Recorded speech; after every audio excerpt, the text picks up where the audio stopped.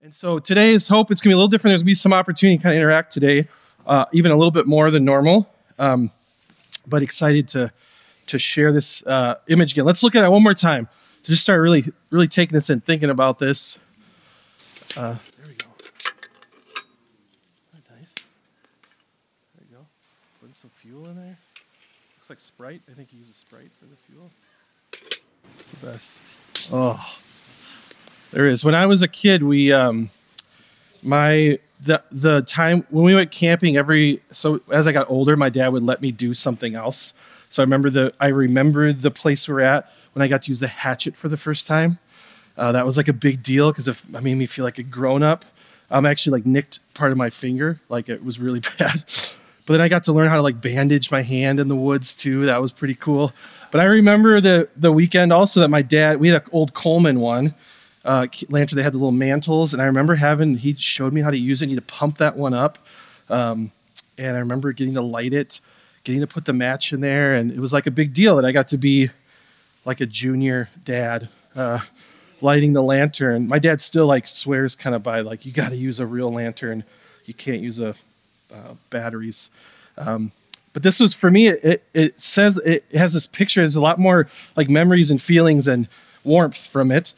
In a different way. And that's what we're these last 2 weeks, last week and this week, we're talking about kind of the vision of why we're here, why we exist, and what does that look like. And today, I want to take a little bit of our time to just look at this one picture kind of, and really take some time to look through what is a picture of a lantern, how does it help us see why the church exists, why we exist. And then we're actually going to even hear, Jordan and Emily are going to share with us for what's happening for them. We're going to need the opportunity to pray for them and some missionaries. I'm excited for this morning.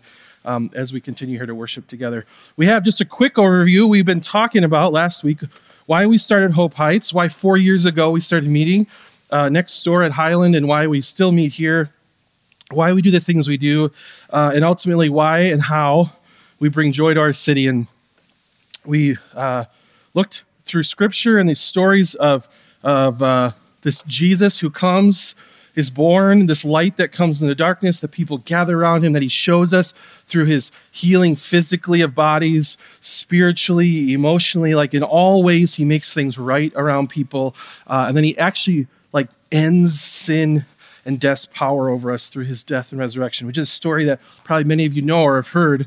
And that story is what compels us to want to be people who move into a place like we see in Acts 4 and proclaim that and bring that joy and be that light, and so that more people could know, ultimately, and experience that joy that comes from the gospel. Not just making people happy around us, but bringing this real joy.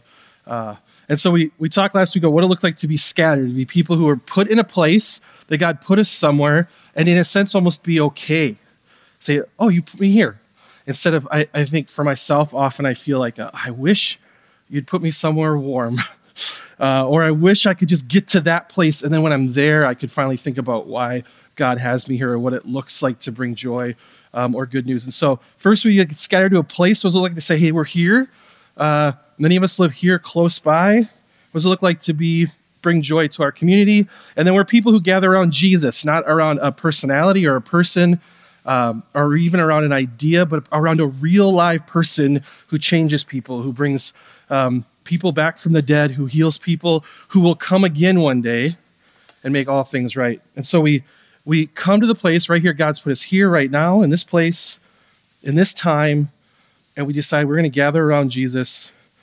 And then as we gather around Jesus, we're going to enjoy him and his work, and we're going to join him in his work. And essentially that's all we do as we gather around Jesus. That's why we're here this morning. It's probably why you got up and put on a coat, maybe an extra coat, some gloves, started to experience real Minnesota January, and came here so we could gather around Jesus, be reminded of who he is, what he's done together, and then that allows us to do that. So our mission here, really, our hope is that we follow Jesus together. This isn't just a lone ranger, a one-person thing, together, and then it hopes that together we can bring joy to our city. And so today we're just going to continue. What does that look like? We show this image a lot here every Sunday pretty much, and we talk about this gospel and community on mission, and that's the way for us just to have boiled down what is it that we do then? What does it look like to follow Jesus together and bring joy to our city? Well, we do that with the gospel that's in a community, and that community is on a mission. So today we're going to look at what that looks like. It looks like a lantern. So I'm excited here just to take some time to really think about that. And I think that story, a story that shows us a narrative here that we see in Scripture that shows us a picture of this is the beginning of the church.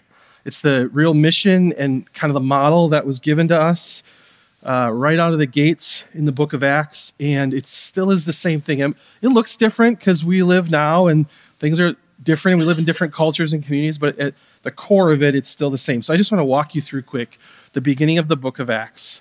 This is a book that shows the acts of the church, essentially the acts of the Holy Spirit in the beginning as the church started. So for a long, long time, God's people were wandered and were exiled. They brought back together, and then Jesus comes. He dies on a cross. He raises from the dead. It's this incredible thing. It changes all of history forever, and his people then start gathering together. And Jesus then eventually ascends to heaven. We're going to see it here. And so what does God's people look like now? Do we just kind of hang out and wait for Jesus to come back or what? And he actually gives us this great mission. And so I want us to see this as our picture today as we look at what does gospel and community on mission look like. I think it looks the same as when it started, essentially. And so let's just read this together. I'll read it and walk through, maybe share a little bit of what's going on. Just be encouraged by this mission that many, many years ago started, and we get to continue it today. Here from Acts 1. And they gathered around him and asked him, Lord, are you at this time going to restore the kingdom of Israel? So this is, Jesus has risen from the dead now. His followers are gathered around him, and their question is, will you restore the kingdom to Israel? This question could be like literally, is this like God's people? Are you going to now give us the power again for those who still maybe hope that the end goal is that God's people, Jewish people, would have power? Or is it at least you're going to push out the Romans so that we have our own place? Or what does that mean? Or maybe they're just asking a bigger question. Are you just going to restore your kingdom? Are you finally going to come and make things all right? Are you just going to bring your kingdom into place so it's the kingdom of kingdoms? Maybe they're just asking a question in the words they have in their time of like, are you going to finally make things right? Because you died and rose, but like I'm still sick. There's still brokenness around me. There's still a lot of sin. I want to see these things end, right? So they're asking this question of him, and he says to them, it is not for you to know the times or dates the Father has sent by his own authority, but you will receive power when the Holy Spirit comes on you. And you'll be my witnesses in Jerusalem and in all Judea and Samaria and to the ends of the earth. So they ask, are you going to restore it? And he actually says, you don't need to know the time of when all things will be restored, all things will be made right. But actually, maybe you don't know, I'm going to actually give you a power, and you're now going to go, this Holy Spirit's going to be with you, and now you're going to get to go and spread this good news, essentially, to here where we're at, and down the road, and down the road, and way down the road, in fact, all the way down the road to all people that are very unlike you and historically have been your enemy. You're going to go all over. And after he said this, he was taken up before their very eyes, and a cloud hid him from their sight. So this is the ascension, we say in the church. So Jesus gives them kind of their last big call. He gives them the big mission. This is what we say like in the Great Commission at the end of Matthew. He goes, hey, now I want you to go and tell people, and I'm with you. The Spirit actually is with you. And he ascends, and now God's people are there. And they go, whoa, we now are responsible for this. And they were looking intently up to the sky as he was going, when suddenly two men dressed in white stood beside them. Men of Galilee, they said, why do you stand here looking into the sky? This same Jesus who was taken up from you into heaven will come back in the same way you've seen him go into heaven.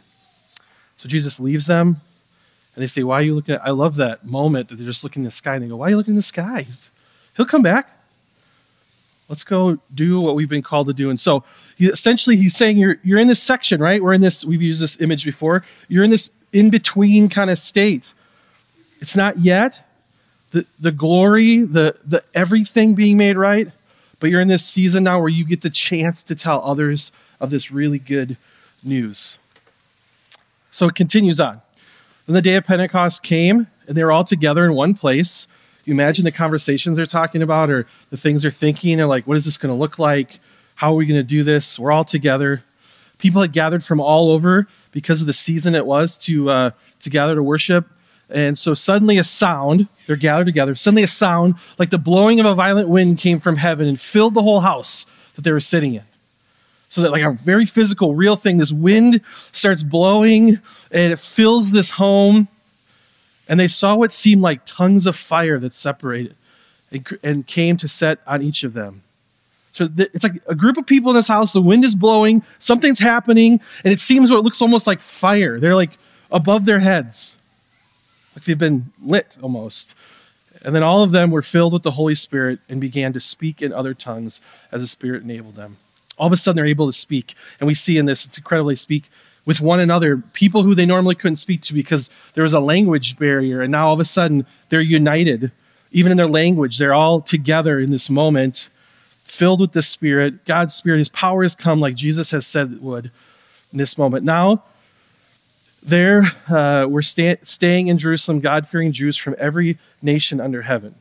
When they heard this sound, a crowd came together in bewilderment because each one heard their own language being spoken. I mean, the reality of this moment, to be in a room with people that you couldn't understand, it would just be like a loud crowd. You hear different languages. You don't know what's going on. You could just talk to the people you're with. And then suddenly the Spirit moves. You're filled. What a picture of unity that we all now can talk together.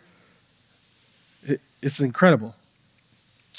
So of course, right, they're overwhelmed. And then Peter actually speaks to everyone. He says, fellow Israelites, listen to this. Jesus of Nazareth was a man accredited by God to you by miracles, wonders and signs, which God did among you through him, as you yourselves know. Remember Jesus who came and did all these wonderful things? This man was handed over to you by God's deliberate plan and foreknowledge. So God knew he was going to be handed over to be crucified, and you, with the help of wicked men, put him to death by nailing him to the cross.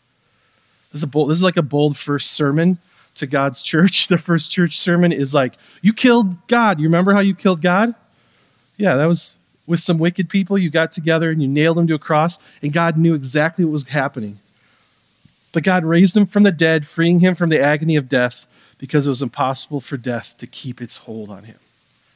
Essentially, Peter shares the gospel, right? Hey,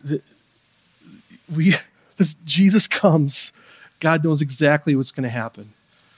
And wicked people, essentially powered by Satan, right, put him on a cross and kill him, thinking they end his power and his reign. And in fact, that actually emboldens him because even death can't hold him. He tells this incredible story. And then he actually shares, quotes David right after this, encouraging them, like, even David, the one you look up to, this king that you look to, the one you even pray, I wish you could have David or a king like David again. He prays, he shares a passage about David, and then it reminds them that maybe if you're looking for someone like David to establish a David-like kingdom, you might want to rethink. Let's not forget who this Jesus is. Fellow Israelites, I can tell you confidently that the patriarch David died and was buried, and his tomb is here to this day. For Jesus, we just talked about, who died and rose because death could not hold him. David, who we love, he died and was buried and is still buried. But he was a prophet and knew that God had promised him on oath that he would place one of his descendants on his throne. Seeing what was to come, he spoke of the resurrection of the Messiah, that he was not abandoned to the realm of the dead, nor did his body see decay. God has raised this Jesus to life, and we are all witnesses of it. Exalted to the right hand of God, he has received from the Father the promised Holy Spirit and has poured out what you now see and hear. He essentially tells them quick the story. Remember, we've been looking for this king to come. David told us this king would come, and he has come, and death couldn't hold him, and he rose from the dead, and we watched him raised from the dead. Remember how incredible this is? And remember, he just came to us and said, hey, I'm going to leave my Holy Spirit with you. I'm not going to leave you. And it's going to allow you to go share this good news around the world, essentially, eventually. This is this great mission we've been given. There's others who need to know that this has happened. And Jesus is the one we gather around. He's the reason this is happening. Therefore, let all Israel be assured of this. God has made this Jesus, whom you crucified, both Lord and Messiah. It says, you're wondering what's going on with the wind's moving, the flame that's over our head, the way we're talking to each other in this way. It's because the power of God is now ignited us and united us. When the people heard this, they were cut to the heart and said to Peter and the other apostles, "Brothers, what shall we do?" I love that phrase, cut to the heart, right? Like it got right in their heart. It wasn't just, that sounds cool, let me consider it. I like that idea. I like your strategy here, Peter. Something changed their hearts. This is this very biblical way of talking, right? This like hearts that were stone that became flesh. Something went right into the heart and changed what motivates them, what they love, what they want to do. And they say, so then what should we do? And he says, repent and be baptized, every one of you, in the name of Jesus Christ for the forgiveness of your sins. This is the essential call that we all have, right? On us and all people. What should I do then if that's true? Well, you repent. And repent means just turn to Jesus. Being baptized is a way for you to publicly say, I'm in the family of God. It's a symbol of I'm a family. It marks you, right? So turn to Jesus. Be marked. I'm with him. Turn to him and you will be forgiven. And you'll receive the gift of the Holy Spirit. The promise is for you and your children and for all who are far off, for all whom the Lord our God will call. This is like, we get to see in action the first church coming together, the first sermon coming together. This one's incredible. It's thousands of people actually do this. They say, I believe. God actually changes hearts. Right then they go, holy cow, holy Jesus, this is real. And they're changed, right? They turn to him. They're changed. This is like the whole thing we do. This is, in essence, right, foundationally, this is what we do. We gather to remind ourselves of that good news that Peter spoke a long, long time ago. And we say, yes, again, yes, I got to turn to the one who brings life, the one who brings forgiveness, the one who makes me a family, who marks me as part of the family. It's true. And then, right after this, in Acts, we hear this picture of this early church, this first gathering of them. It says, they devoted themselves to the apostles' teaching. They gathered to hear the gospel, essentially, and what God had for them, what God has for their life, and to fellowship, to be together, meet community, to the breaking of bread and to prayer. Everyone was filled with awe at the many wonders and signs performed by the apostles. That Spirit moves through these people and does the things even that Jesus had been doing before. All the believers were together and had everything in common. They sold property and possessions to give to anyone who had need. Every day they continued to meet together in the temple courts. They broke bread in their homes and ate together with glad and sincere hearts, praising God and enjoying the favor of all people. And the Lord added to their number daily those who were being saved. This is the picture. This is actually a picture I remember in college reading this with friends, and I was like, this is all I want to do is just sit with you every day and hang out. We'll eat pizza and be glad and sincere with one another. As life got more complicated and harder, right, and we weren't all the same age and the same people in a dorm, realized this is harder to figure out. But this essentially is what our church is.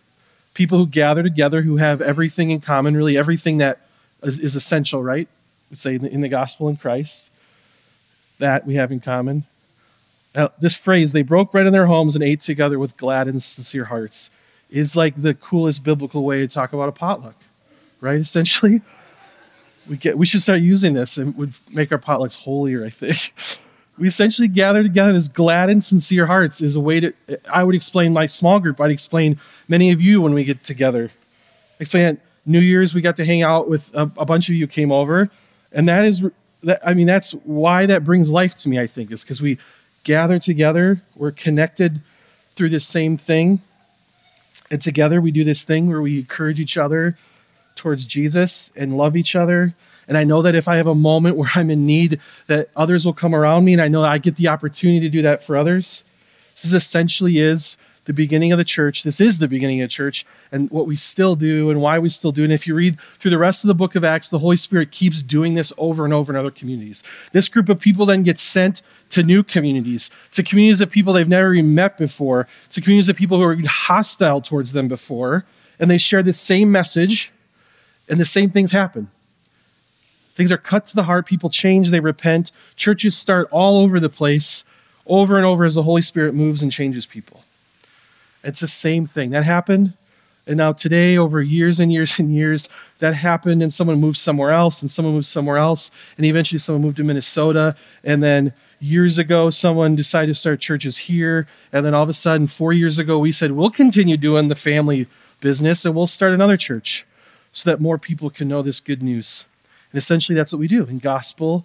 That's in a community, the gospel changing a community of people, and that community moving together into their community and into each other's lives. The On Mission is just like a sort of explaining how active this thing is. It's not a stale thing that like we've just created a group and we read our Bibles and now we're good, but it's this living, breathing thing. I think it's really important for us to understand that as we look here. We're going to look at a lantern here, as I promised.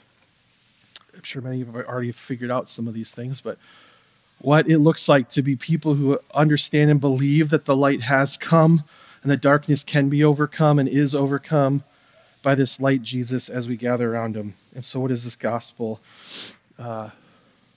in community on mission look like? So I just want to share this lantern. This has been really encouraging me. And so first we're going to start actually with the community part. I think this is really important. I think as if you look at the diagram of a lantern, right, there's all sorts of different parts that serve different functions. Some are just like a little nut that holds something together. And maybe one of you is just the nut in our church. I just been wanting to say that all week. You know who you are. Right, there's all different parts that serve different functions, but essentially like those all get put together and then the thing gets lit, right? A lantern actually without all the parts put together, but with no flame is not really helpful, right? Maybe you could hold some paper or it could look cool somewhere, but it doesn't serve like the thing it really meant to serve. It's not pushing darkness out. And so there's this part that comes together. I really want to encourage us in this. This is, I think sometimes, at least in my experience growing up, when I was told you're called to be a light, when I first came to know Christ and he said, Drew, you get to be a light to your people, that was very much like a solo mission. It was very much like a Lone Ranger. You got to figure out how to do a lot of the things that essentially the church can do as a family, but you got to do them. And I remember being in like trainings in college where they train us how to share the gospel. And I was like, whoa, this is overwhelming. And there's other people there who are just awesome at it. And I didn't feel so much like together we're on mission, but I felt like you're sent and we're happy that we sent you. And so I want to encourage us. I think this gospel, this call that Jesus puts out is, some of this is just our culture that we're in, right? We're in a very individualistic culture. And the culture that Jesus is talking to, this is like a very family, communal culture. So I don't know if they're hearing that as much as like, each of you have to leave. In fact, Jesus doesn't send people as individuals. He actually sends them in groups to go share this. So I think it's really important to us to consider, like, when we think about gospel and community on mission, we think of the mission of the church and to be a light to our community. When it says you're a light on a hill, I think there's a lot of picture of that that's really us. We're a light on a hill. The church is a light on a hill. And all of our parts, all of us get put together and we all bring different value to this. And some of us are just a handle that's helpful for holding. And so the church really is a group of us, a gospel that's in the gospel that's in a community. That community is on a mission, and we all have kind of different parts to that. Even think of how a Sunday morning works. Not all of you are up here playing a guitar singing, right? Most of you shouldn't probably be. Like if you did that, we might not be worshiping quite the same. It might be a little distracting, right? And there's some of you who are just really great at some things. I know I've had Sunday mornings where I get prayed for after I take communion, and there's people who just in that moment are like bold in how they pray for me. And I think, wow, I'm so thankful that you're willing to just be this kind of prayer warrior for me and my family. So we all have these different parts, right, that we all fit together, but together, it's a pretty powerful thing because the Spirit has come and through lights on our heads, right? Together we actually light. The gospel actually like lights the lamp. And so we become this thing that God has created, and his Spirit has come alive in it as the gospel cuts to our hearts and it gets lit. And now all these parts come together and it lights up. And now there's a mission. This thing actually can be carried into a place, and that darkness actually gets pushed out of that place. Right? I know you know how this works, but I was excited to show how this works. Jared, can you turn the lights off for us? Don't be scared. It's going to be okay. I have a cool little lantern here. I asked the school, and I was not allowed to light a lantern in here for safety concerns, but thankfully they have cool battery-powered ones. Okay, so that was, imagine I lit that. So this lantern right now, let's say it can be a group of people gathered together, all the parts.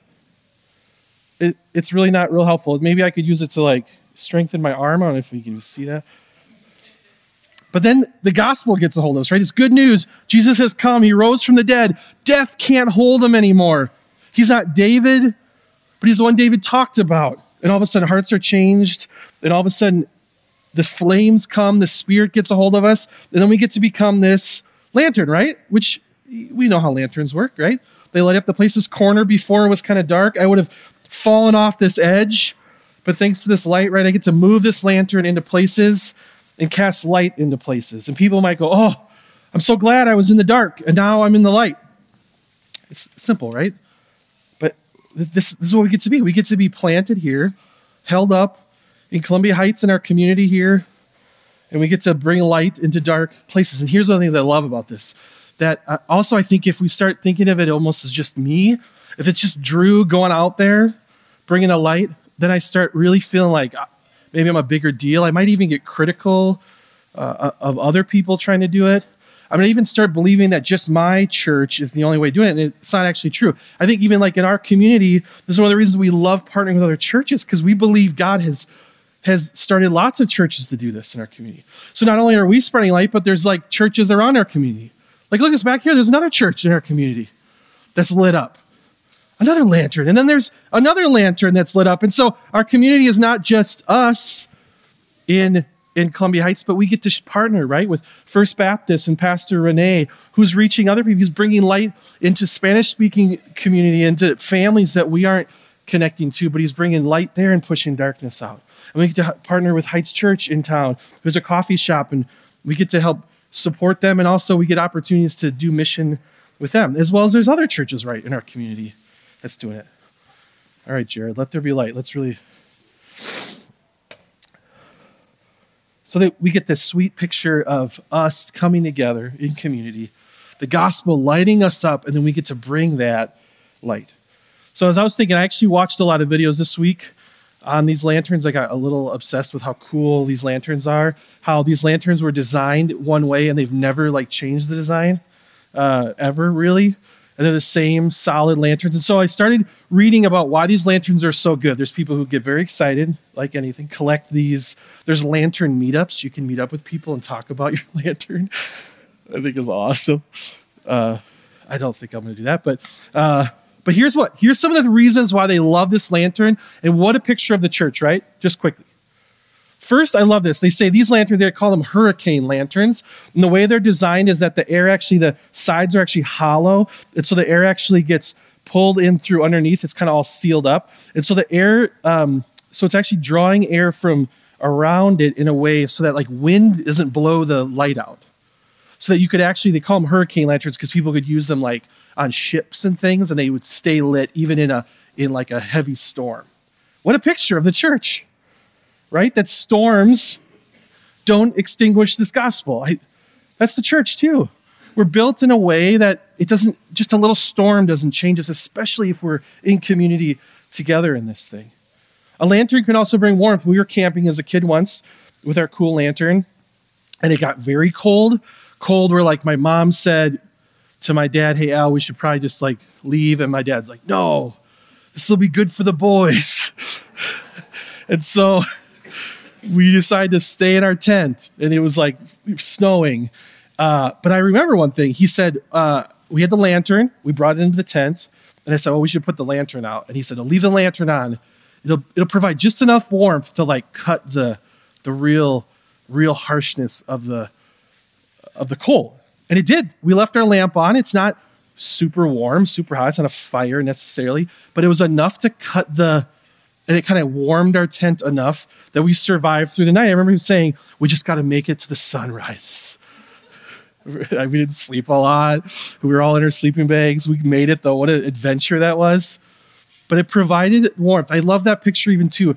It might not be like a blazing fire. I think sometimes we want to be like a huge blazing, the lantern of lanterns, the brightest. There's something really valuable about just a warm lantern that brings light to where it's been brought and even provides a little warmth. I think our church does the same. We could be small, but we're consistent. And if we're held in a place for a while, we can at least cut some of the real bitter cold, right? Because we know eventually Jesus comes back and really warms the place up. And we get to kind of, in the meantime, be that warmth. I love this. They're designed with a purpose, very intentionally. Simple but effective. It has many parts, but all the parts are very important. There's people who love to take them all apart and restore them and fix them. And often in those videos, they talk about how every part is essential. There's not a part that is just for fun or fluff. It's like every little part to the kind of handle and the way the handle is bent, everything is essential to it. There's no extra pieces to it. Similar to us, right? We are all essential to this. We might serve different purposes. At times we might get celebrated or not celebrated, but very essential to us together, bringing light, a mission to our community and to ourselves and holding each other together. One of the things they talk about is how durable these are, these lanterns. One of the guys always says, these lanterns aren't a fad. I don't think they've ever been popular, so you have to call it a fad. But they stick around. In fact, the design of the original ones of these is over 100 years old, and they've literally never changed it to the point of the stamp they make it out of. One of the brands still says West Germany on it, but instead of ever changing the mold or whatever, they just we'll just keep making them saying West Germany. There's something about that durability. It's the same thing that's been made over and over for many years because it still is the thing that works. It still is the thing that we could pass on to our kids. And very much, right? That's the church. It's the same thing. We're not doing a new spectacular. We haven't went, you know what? These don't work anymore. Essentially, we're the same thing with the same parts. It brings light, which we keep saying, right? Its job is to bring light to dark places and push back darkness. And in the end, that is what our job is. And I love how portable it is. It can be hung on different things, brought to different places. It's one of the things I love about our church and the church is that the church is a place that actually can move into different places. It's like the gospel is the one thing that any person anywhere in the world I can talk to, and it's the one thing we have in common, is that I know that we are more sinful than we probably realize, and we're way more loved than we realize, and that we're broken, and that we experience sin and darkness, and that we're looking for something to bring light into that darkness. And that is something that can be moved into many places. It can be very flexible in that. I think if our church had a certain model where it only worked in a very specific way, we might want to ask that question. What kind of gospel are we sharing that only works with a certain people in a certain way? It's one of the great things about the gospel in Christ, that he's come to all people in all places. And way back in Acts, we see, he says, I'm going to send you to the ends of the earth, even Minnesota. And the same gospel is true there.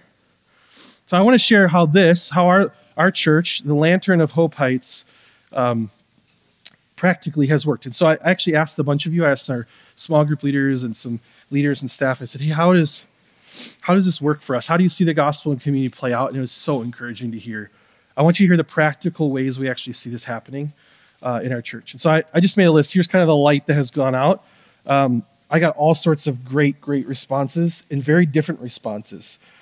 I heard responses of, God has shown his love and support to us in very hard seasons of people who stuck with us at Hope.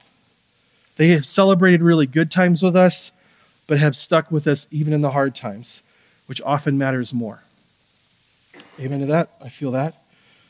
I love intentional times together. I love when people share meals. I've loved going on walks with people, hikes with people. I love it even when I can hang out with some people from Hope and do a puzzle. People texting me, encouragement and prayers has been a gift. There's a way that community comes together, reminds each other of the gospel. What a way, right? We've seen our mission, our light go on in our community through the way we've been shown hospitality to people. We've worked with Seika and the food shelf. People have been tutoring at Naraki Park. That's been a really cool way to see a lantern, right? A group of our people together going and caring. For the blue bin, the many coats and toys and things that continue to come in to bring warmth and care to people. Love seeing just individually many of you go and care for people in the community on your own. You find ways and places that really are near to your heart. I want to encourage you, that's not like a thing that's alone. Someone mentioned, same with work. They said, if I didn't have my people, I don't know how I could be a light at work or a light to other organizations in my community. I think that could be a thing we might think of as individual, right? That person goes by themselves to work, and in work they have to make decisions. They have to think about what integrity looks like. They think about what the gospel looks like in them in that place. And they're actually not alone in that. And multiple people said, I actually think about people in my small group when I'm at work, and those are the people that encourage me to be a light. So that means they're not alone in that. Actually, together we're doing that, which is a really incredible thing. And maybe that's something you haven't thought of. Maybe that's an opportunity for you to go, how can I be encouraged by people? How can I lean into other people as I'm in a place that maybe feels dark? We see the gospel and community mission as we proclaim the gospel here on Sunday mornings through preaching and singing together, praying together, taking communion together. We see this in our small groups, in our hangouts, in our retreats, right? As we get together, we gather together, we remind each other of the gospel, we hold on to that, the lantern gets lit, right? And then we see ourselves move back into whether it's our families, our homes, our friends, or our own hearts. We see that overflowing as we care for people in our community, the schools. For our school, people in our school have used the word, they're a light in our schools, is a wildly encouraging thing to hear them know these are people who come together and care about these people and want to bring light. These people, they're not even saying it in the way we're saying it. They just feel that warmth and that light from us. A few other ways that people have shared is just being on the hospitality team and then feeling the love and care as they've come into our building. What a way to be a light together. Hearing about people, welcoming people into their homes, hearing about people taking opportunity to sacrifice their time and their talents to care for others in their neighborhood. Hearing stories of many of you just reaching out and caring for a neighbor in need. Even sometimes calling other Hopesters to say, hey, I have someone who needs help. Would you help me with it? What a gift to get to do that together. 3 different people emailed me just the word hugs. So it got on here. Just hugs. There is something sweet about coming on Sunday morning knowing you don't even have to say anything. You just have to look like you need a hug, and people are willing to give you a hug. You don't necessarily even have to share. You can just know people are here to hold you. The countless times people have made meals for one another, made meals for people as they have new kids, cared for each other's kids. I've heard story after story of people saying, hey, can we watch your kids for a night so you can just get a night together? These are ways that we just hold each other, encourage each other, that God uses. It's just a gift to be in this community together. And I want us to not lose sight of how sweet that really is. And how many people I think would love to be a part of this family. I did ask the question also, what maybe would dim our lights? Just quickly to consider maybe what happens when the light gets dim, or maybe the lantern starts falling apart, or pieces, maybe we're losing pieces a little bit. And here's some of the things people share that they felt or seen. Sometimes it's just hard to believe that Jesus is good. So it's hard to be part of a place that gathers around Jesus. Sometimes we just feel like we got this without Jesus. We feel like we could just be a lantern, essentially, on mission and maybe not lighting up. Maybe we use our lantern for a different purpose, but I think we find ourselves thinking maybe we don't need Jesus. Just tired. I think lots going on, right? It's just tiring. Sometimes it's hard it takes work to be intentional, to be in a community, and to be moving towards Jesus, and to even be on mission together. Busy lives are probably tied to being tired. Sometimes we might feel like I need to be cleaned up. I'm not allowed to be a part of this until I have my stuff together. Well, none of us would be here then. So that's not true, but I feel that. You think, I don't want to be a part of the community because I don't want them to know my brokenness, not knowing it's a place to actually be healed. Sometimes we just rely on all-star Christians. So we think we'll just let the people who are really good at articulating the gospel message, like Peter in Acts, we'll let them do the real work, not knowing we actually need all of us. Maybe you're not the one who does articulate that, share that with some of you. We need you with others doing that together. Maybe nobody wants me. Not true, but might feel that nobody wants me in this community. Again, I need to be cleaned up. Oh, it's double on there. That was bad editing. It's okay. I need to be cleaned up. I'm not gifted. Maybe you think, I don't know where I'd fit. I don't do any of those things. Where do I fit? Well, God has not made you. He doesn't make a person not part of the family. And so that's something we can help you figure out. And maybe you just don't feel your gifting is up front enough or whatever that is, but that's a way maybe. Sometimes just me time is more important than us time. Unless if the time in community isn't helping me, then it's maybe not valuable. Not realizing that actually you just showing up can sometimes be the thing that changes for someone else, to help someone else. And often, right, church has hurt. The church has been a place where people have been hurt by other people. And so if we're not gathered around Jesus, and we're just gathered around a church or a group that meets, and it's hurt me, then I wouldn't want to be a part of that group. So we want to remind you today, I just want to encourage you that we are a place that we've seen incredible things happen because God has been here with us. Because he's a light that shines in darkness, and that darkness cannot overcome it. The message we hear is Jesus enters into the world in the book of John, and we see him that play out in the Gospels, and we see Jesus leave that same power with us as we now get to carry that on to Columbia Heights and Shoreview and the ends of the world. We get to share that good light together. I'm excited for this year. What would that look like? I want you to really think about what that looks like for you. What is that? Maybe one of these categories, one of these things doesn't work. So maybe you feel like I don't feel like I often want to move towards mission, overflow, like moving towards people. Maybe I'm not very good at connecting in community. Maybe that's a goal this year to think, God, how can you help me connect to my community? Maybe I just want to understand the gospel. I want my heart to be cut deep and come alive. So the place to start with that, I think, is really important, is prayer for us. And so it's a place that might feel like we're not doing anything, but it's a very important place. And so it's so important, we've created something for you. We've created official Hope Heights prayer kits. That makes it sound way cooler than it is. But essentially, we've created some cards that are all different areas to pray for in our church.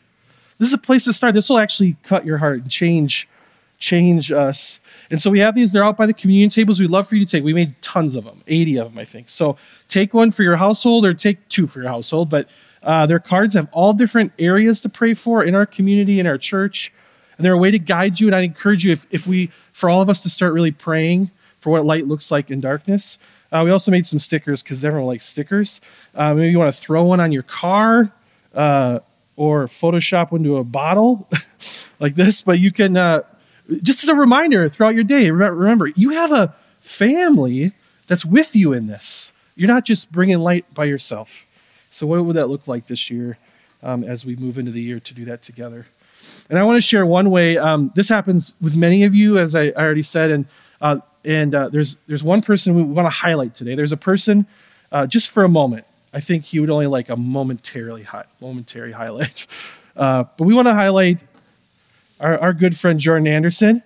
This month, I believe, is his 10-year anniversary working at Hope. You can clap for that. Jordan has been around Hope longer than that, but officially been employed by Hope. He was at our downtown location, and then him and Emily were part of the team that started 4 years ago here. Many of you know him. He was just singing with us. Thanks to Emily, she sent us some great pictures of him and all the different ways he served. Look at this old classic. This has Colin in it too. Look at young Colin. He's very old now, and I love it. He served in so many ways with literally fixing stuff, building stuff, making food. This is a cool picture up here.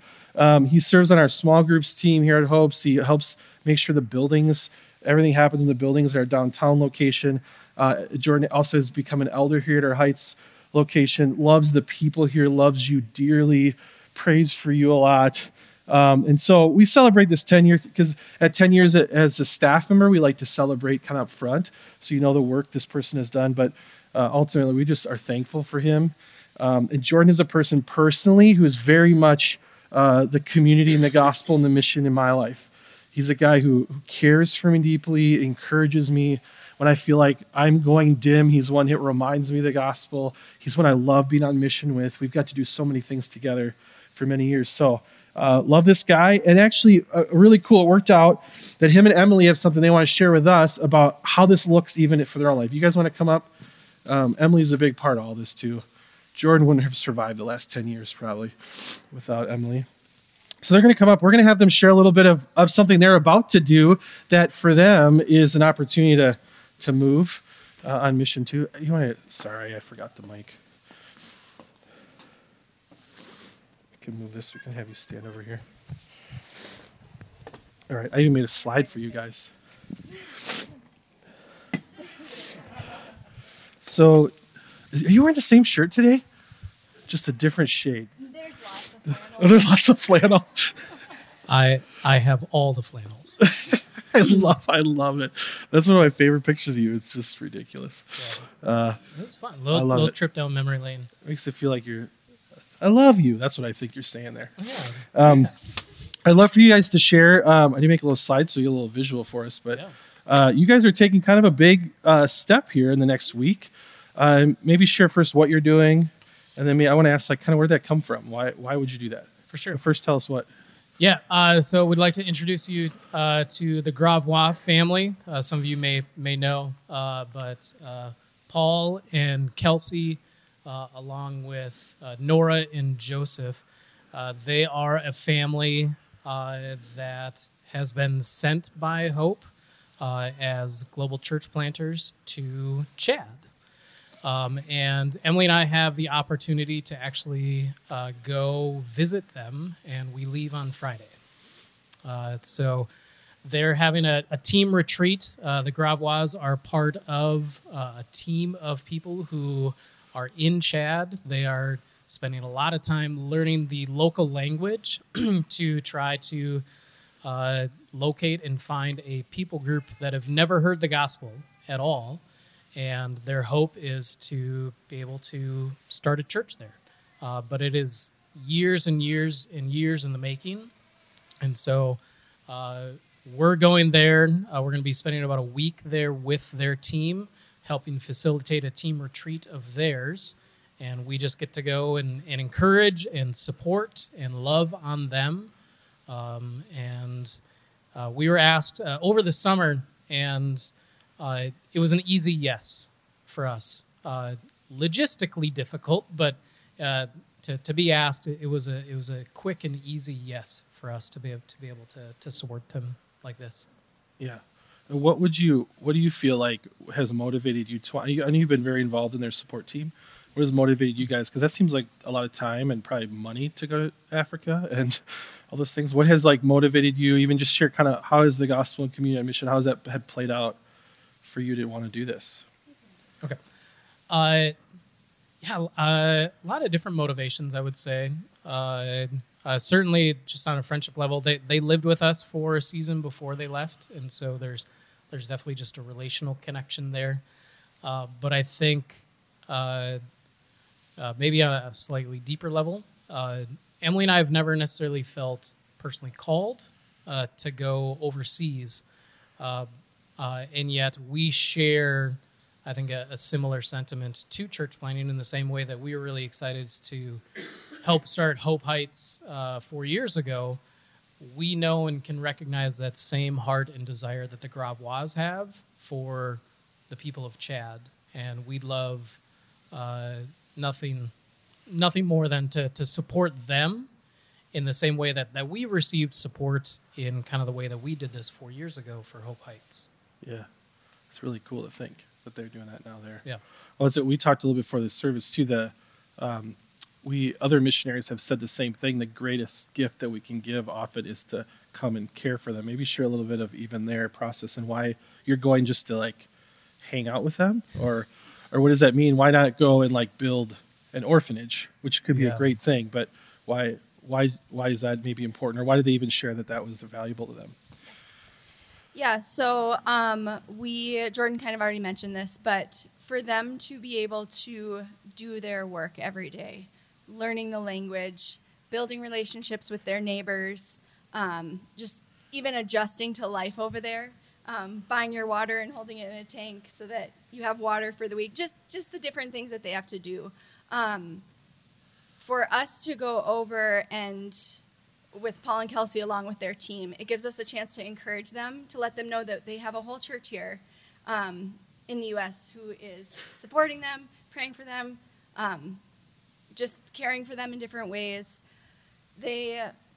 For us to be able to go and support them in that way, the hope and desire, I think, for them and their team is that they then are given that much more of an oomph and a push to go back and do the work that they're doing.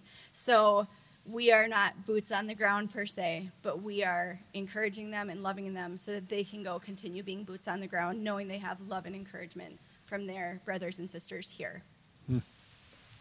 Yeah. In fact, we have a schedule throughout the week when we're there, and we'll be doing some planned activities, worship and different speakers and sessions and things like that. But legitimately, in the afternoon and the evening, we ask, like, hey, what do you want us to do? What's our job? What's our duties? And they just said, just please be our friends. That is the biggest felt need right now, is just to be among other believers, to be encouraged by the gospel, and who speak English. So that is, we are going over to be gospel friends to Paul and Kelsey and the rest of the team. That's really cool. I think that gets overlooked in my life, how much that's needed. So what a gift. I love you guys are going. That's really exciting. Could we pray, kind of send some prayers with you here? This is impromptu. We prayed one time for our seniors, and it was magical. So maybe if you guys want to gather up, we'll just come down here. If you're willing to come, we're going to move for a second and pray over them, and then we're going to continue our service here with some worship. If you're willing to come down, if you don't want to move, you can just set out a hand. We're going to pray for the Andersons for their safety as they head out, and then also pray for the Gravois family and the work being done in Chad, which is really encouraging.